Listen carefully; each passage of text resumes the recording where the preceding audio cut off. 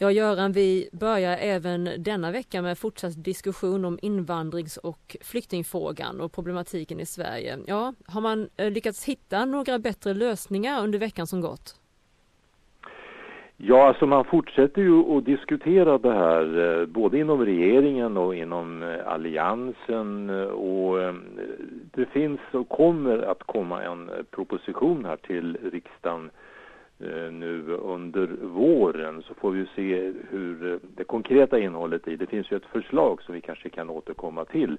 Men det har ju fått i alla fall sina opinionsmässiga förändringar, det som har skett här nu under vintern. Och vi kan ju då notera att Sverigedemokraterna, som i en del opinionsundersökningar var uppe där och touchade på 20%-nivån, nu den senaste tiden har rutschat ner lite och ligger kring en 16% stöd väljer opinionsmässigt, medan då de tidigare förlorarna, Socialdemokraterna och Moderaterna, har återtagit en hel del av förlorad mark tidigare. Och det beror väl just på då att man ifrån dessa partier är kanske de som hårdast driver en mer restriktiv flyktingpolitik för framtiden. Ja, så är det då att det känns som att ha tappat Sverigedemokraterna på grund av att de andra partierna har verkat hitta en form som ligger mer i lag med gemene mans tankar? Ja, man har ju fångat upp väldigt mycket av det som har funnits i debatten även utifrån då Sverigedemokratiskt håll, även om man ifrån de övriga partierna på intet sätt vill direkt erkänna detta, att man på något sätt skulle kopiera Sverigedemokraternas politik härvidlag. Men det är ju trycket naturligtvis, och man har då sett när man har förlorat väldigt mycket då av sympatier, framförallt hos Socialdemokraterna och Moderaterna som sagt, och sett att väljare har kilat över då till Sverigedemokraterna, att någonting måste göras. Och sen dessutom så har ju verkligheten verkligen trängt sig på, för att med de 160 000 flyktingar som kom förra året så har ju kommunerna bokstavligen talat gått på knäna, och det här är ju någonting som även riksdagspolitikerna och regeringen har fått klara kunskaper om hur det står till ute i kommunerna, att det är överfyllt på flyktingmottagningarna och socialtjänsten mäktar inte med, och det är väldigt hårt tryck också på vårdapparaten, för att då inte tala om behovet av att kunna få fram både tolkar och sätta igång svenskundervisning, och sen så ska man också då försöka på något sätt, på många sätt få in alla dessa människor som kommer hit till Sverige, och det har ju kommit 100 000 året innan också över det, få in dem på en arbetsmarknad där det ju fordras allt mer av en högre utbildning, kvalificerad utbildning. Många kommer ju hit med en ganska låg utbildning, även om det är naturligtvis många också akademiker som söker sig till Sverige. Och från vår minoritetsregering då, har man kommit med någonting konkret? Eller vilka förändringar erbjuder man i asyl- och flyktingpolitiken? Jo, man har ju kommit här med ett program ifrån regeringens sida som man kommer då att omformulera i form av ett förslag, alltså en proposition till riksdagen här under våren. Och de stora förändringarna som man vill se från socialdemokratiskt håll framförallt, och även om Miljöpartiet får ju vara med och svälja detta också. Det handlar då om att de här tillfälliga uppehållstillstånden blir nu huvudregel, och istället för att ge då permanent uppehållstillstånd så blir det tillfälliga uppehållstillstånd som flyktingar kommer att få. Dessutom så kommer det bli betydligt svårare då att få hit anhöriga, alltså andra familjemedlemmar som till exempel är kvar i Syrien eller i de turkiska flyktinglägren. Och likaså så kommer man att skärpa det här med vad gäller bidrag och försörjning. På en punkt här så har ju i alla fall 3 av de borgerliga partierna, alla utom då Moderaterna, gått emot det här förslaget, och det gäller då det här med anhöriginvandring. Där vill man att familjer ska kunna återförenas här i Sverige, medan man från regeringens sida har dragit ett streck här i slutet av november månad. De som har kommit då senare skulle då inte få den möjligheten. Så här blir en politisk diskussion också framöver. Ja, det kan man verkligen tänka sig, och det är mycket starkare meddelande som man skickar ut här till flyktingarna, helt klart. Ja, det är det. Sen är det ju frågan, Moderaterna driver ju då det hela ett led längre, nämligen att man har ju då krävt att man ska ta en paus, som det heter, i flyktingmottagandet, det vill säga att det skulle bli egentligen ett permanent stopp, möjligen med undantag då för det man brukar kalla för kvotflyktingar, det som alltså då FN hanterar som regel, och FNs olika organisationer. Här har Socialdemokraterna inte riktigt hakat på den tanken, men däremot så säger socialdemokratiska ministrar i regeringen då att skulle det åter bli så att vi skulle få se de här stora talen senare i år då, som vi hade då under hösten när det kom 10 000 asylsökande i veckan, då måste man skärpa till kraven ytterligare, men man vill inte säga vad det skulle bestå i.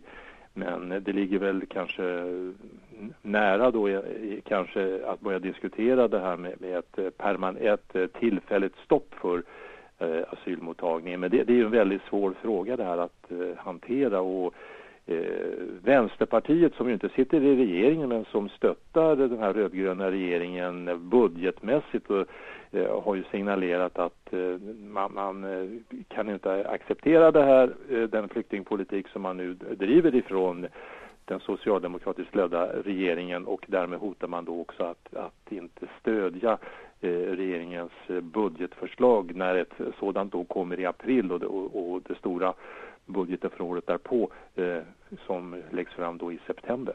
Mm. Du nämnde det här med arbetslösheten och hitta alltså en vettig sysselsättning för många av de här som kommer. Ja, vad det gäller arbetslösheten så är det siffror som kommit ut nu som både visar minskning och ökning. Ja, hur får man ihop den kvoten? Ja, alltså om man ser då på siffrorna generellt sett så minskar arbetslösheten i Sverige, men den minskar framförallt då, eller huvudsakligen för de som är födda här i landet, medan däremot de utlandsfödda som finns här, där ökar arbetslösheten. Och totalt sett så har vi i slutet på förra året då en arbetslöshet totalt på 7%, varav inrikesfödda uppgick till 5%, medan de utrikesfödda, där är arbetslösheten 16%. Och ser man då specifikt utanför Europa, så de som har kommit ifrån Asien, där har man en arbetslöshet på 23%, och kommer man ifrån Afrika, då ligger nästan arbetslösheten bland dem som har kommit till Sverige på 30%. Så det är en väldigt tudelning av arbetsmarknaden. Mycket här beror ju då på dels språkkunskaper, men också vilken utbildning man har med sig. Många har ju en hög utbildning som kommer till exempel ifrån Syrien, som har läkarutbildning eller ingenjörer. De har ju naturligtvis väsentligt lättare då att komma in här på den svenska arbetsmarknaden efter att ha lärt sig svenska. Och man försöker också hitta olika snabbspår för den här typen av personer då som har en gedigen utbildning och kunskap bakom sig. Men däremot de som kommer hit och saknar egentligen då både gymnasieutbildning motsvarande det, och kanske ännu lägre grad av utbildning, för dem är det en väldigt lång väg att vandra för att kunna då bli anställningsbara, som uttrycket är nu på arbetsmarknaden. Och då pratar man till exempel en åtgärd skulle kunna vara att lägga in eller ta låga ingångslöner för sådana som har svårt att komma in på arbetsmarknaden, till exempel utlandsfödda då. Men kan inte det också riskera att man får arbetsgivare som försöker utnyttja det systemet och utnyttja arbetskraften? Jo, det kan det ju naturligtvis finnas sådana risker, och det finns väl många andra risker också med detta, men det är i alla fall någonting då som man diskuterar, framförallt ifrån borgerliga partier. Socialdemokraterna är ju inte alls, hittills i alla fall, intresserade av detta, därför att den andra grenen här, LO, landsorganisationen, alltså fackföreningsrörelsen, är ju starkt emot det här. Men det kommer ju ett sånt här förslag också ifrån någonting som heter Arbetsmarknadsekonomiska rådet. Det är en näringslivsorganisation med professor i nationalekonomi, Lars Calmfors, en välkänd sådan nationalekonom här i landet. Och han menar just det på att enda sättet att kunna få fart på arbetsmarknaden vad gäller då med låg utbildning, det är ju då att sänka lönerna rejält och hitta arbetsuppgifter, ganska så okvalificerade arbetsuppgifter. Och då menar han att då får man alltså kanske gå ner då. De lägsta lönerna i Sverige idag när man går in och börjar arbeta, de ligger ungefär på 20 000 kronor i månaden. Men Lars Calmfors och den här gruppen, de menar att man kanske måste lägga sig ännu lägre på 15 000 kronor. Där någonstans kanske det kan bli attraktivt att få arbetsgivare då att även hitta enklare arbetsuppgifter som man har råd att finansiera. Men sen är också då frågan, 15 000 kronor i månaden, du ska betala skatt på det, kvar blir 10 000 kronor. Kan man leva på det? Kan man betala hyra och så vidare? Och kan man försörja barn? Här är det väldigt stora frågetecken, men den här diskussionen den har pågått länge och den får ju en ny näring i kraft av olika förslag som kommer i samma riktning. Men ännu har vi inte sett något skarpt förslag i alla fall till detta. Och framförallt så vill ju arbetsmarknadens parter, de vill ju inte ha någon lagstiftning. Den svenska arbetsmarknaden kännetecknas ju av att det är parterna, arbetsgivarna, näringslivet och fackföreningarna som gör upp om lönenivåerna. Det ska inte politikerna göra, menar man. Och på tal om det här och ekonomi då, förutom att Sveriges ekonomi går ganska bra med relativt hög tillväxt, men Riksbanken sänkte ju nu räntan igen, och vadå, minus 0,5 ligger den på. Vad innebär det här? Ja, det innebär ju att Riksbanken återigen har fått bekänna att man med den politik man bedriver så når man inte sitt mål. Man har ju satt ett eget mål om att vi i Sverige ska ha en inflation på 2%. Och det var ju länge sedan vi var i närheten av detta. Just nu så ligger den väl på kanske 0,1%, något sådant. Och här kämpar man ju då med näbbar och klor från Riksbankens sida för att få upp inflationen igen. Men det är väldigt svårt att göra detta förvisso. Det är så många andra omvärldsfaktorer som påverkar det hela. Vi har ju nu oljepriset generellt sett i hela världen då, som ju har dragit ner den ekonomiska aktiviteten. Även om här i Sverige, precis som du sa, här har vi ju en väldigt hög tillväxt. Man räknar med en tillväxt på kanske över 3,5% i den svenska ekonomin i år. Och det jämfört med andra länder är ju det väldigt, väldigt högt. Men det går inte att få upp inflationen, och vad man måste göra det är ju att försöka trycka ner kronans värde så att importen blir dyrare. Den vägen vill man ju då försöka öka inflationstakten här i landet. Men det ser väldigt besvärligt ut, och det finns ju alltid andra saker som påverkas också av det här. En sån här minusränta, det innebär ju då att det är ju bankerna som får betala. De tvingas ju sätta in sina dagliga överskott, sin överlikviditet så att säga i Riksbanken. Tidigare så när man hade en plusränta, då fick man ju betalt för det så att säga. Nu får ju bankerna då betala till Riksbanken för att sätta in de här pengarna väldigt kortsiktigt. Och de här ytterligare en sänkning av Riksbankens reporänta kan ju leda till att bostadsräntorna ytterligare blir lite billigare. Och det i så fall skulle ju motverka den andra trenden som man kämpar med, nämligen då att försöka få stopp på eller bromsa upp då fastighetspriserna, bostadspriserna. Nu har ju den senaste tiden verkar det som det har planat ut. Förra året så steg ju priserna med 15-20% både på bostadsrätter och villor i storstadsområdena. Och här finns det ju en risk att svenska folket fortsätter att överbelåna sig med sådana här billiga räntor. Så att det här är en väldigt knivig situation för Riksbanken att parera.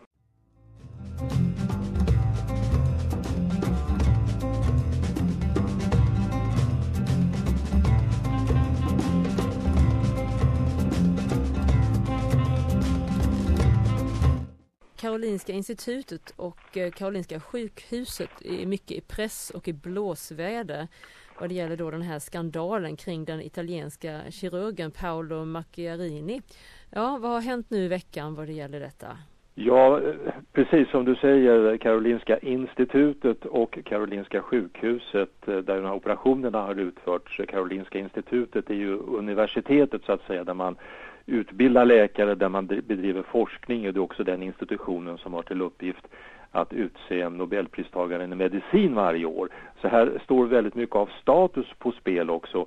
Och det som har hänt den senaste tiden då, det är att det har utsetts olika utredningar här för att se då hur den här forskningen går till och vad som har felats, varför det har gått så snett i det hela med de här fuskanklagelserna som har riktats mot den här kirurgen som har haft en anställning vid Karolinska sjukhuset och också där då utfört en del av de här 8 så omtalade operationerna där man har försökt att byta då luftrör, och med den följden att det är bara 2 av de här patienterna som har överlevt, och de mår inte särskilt bra de heller. Nu så har rektorn här för Karolinska institutet fått avgå, och det är väl flera andra som också har lämnat här då. Man är ju väldigt rädd för att det här ska svärta ner Karolinska institutets rykte internationellt ute i världen. Och det pågår då olika utredningar som sagt som man också har tillsatt ifrån regeringens sida för att klarlägga rågången mellan då forskning och det som är klinisk kirurgi, alltså när man tillämpar då nya rön. Och det är ju här som det har funnits en gråzon, och det är det här som man ju säger då att man har gjort de här operationerna inte utifrån att riktigt har haft helt torrt på fötterna i den meningen att det har varit utprovat med djurförsök och sådana tidigare i tillräcklig omfattning. Så att den här skandalen, den rullar på, och en del huvud har också fått rulla. Så vi ser väl ännu inte riktigt slut på det hela, och den här kirurgen han står ju också, han är också misstänkt då för vållande, grovt vållande till annans död efter utfallet av de här operationerna. Så att det är fortfarande väldigt skakigt då inom den här kretsen på Karolinska institutet och Karolinska sjukhuset.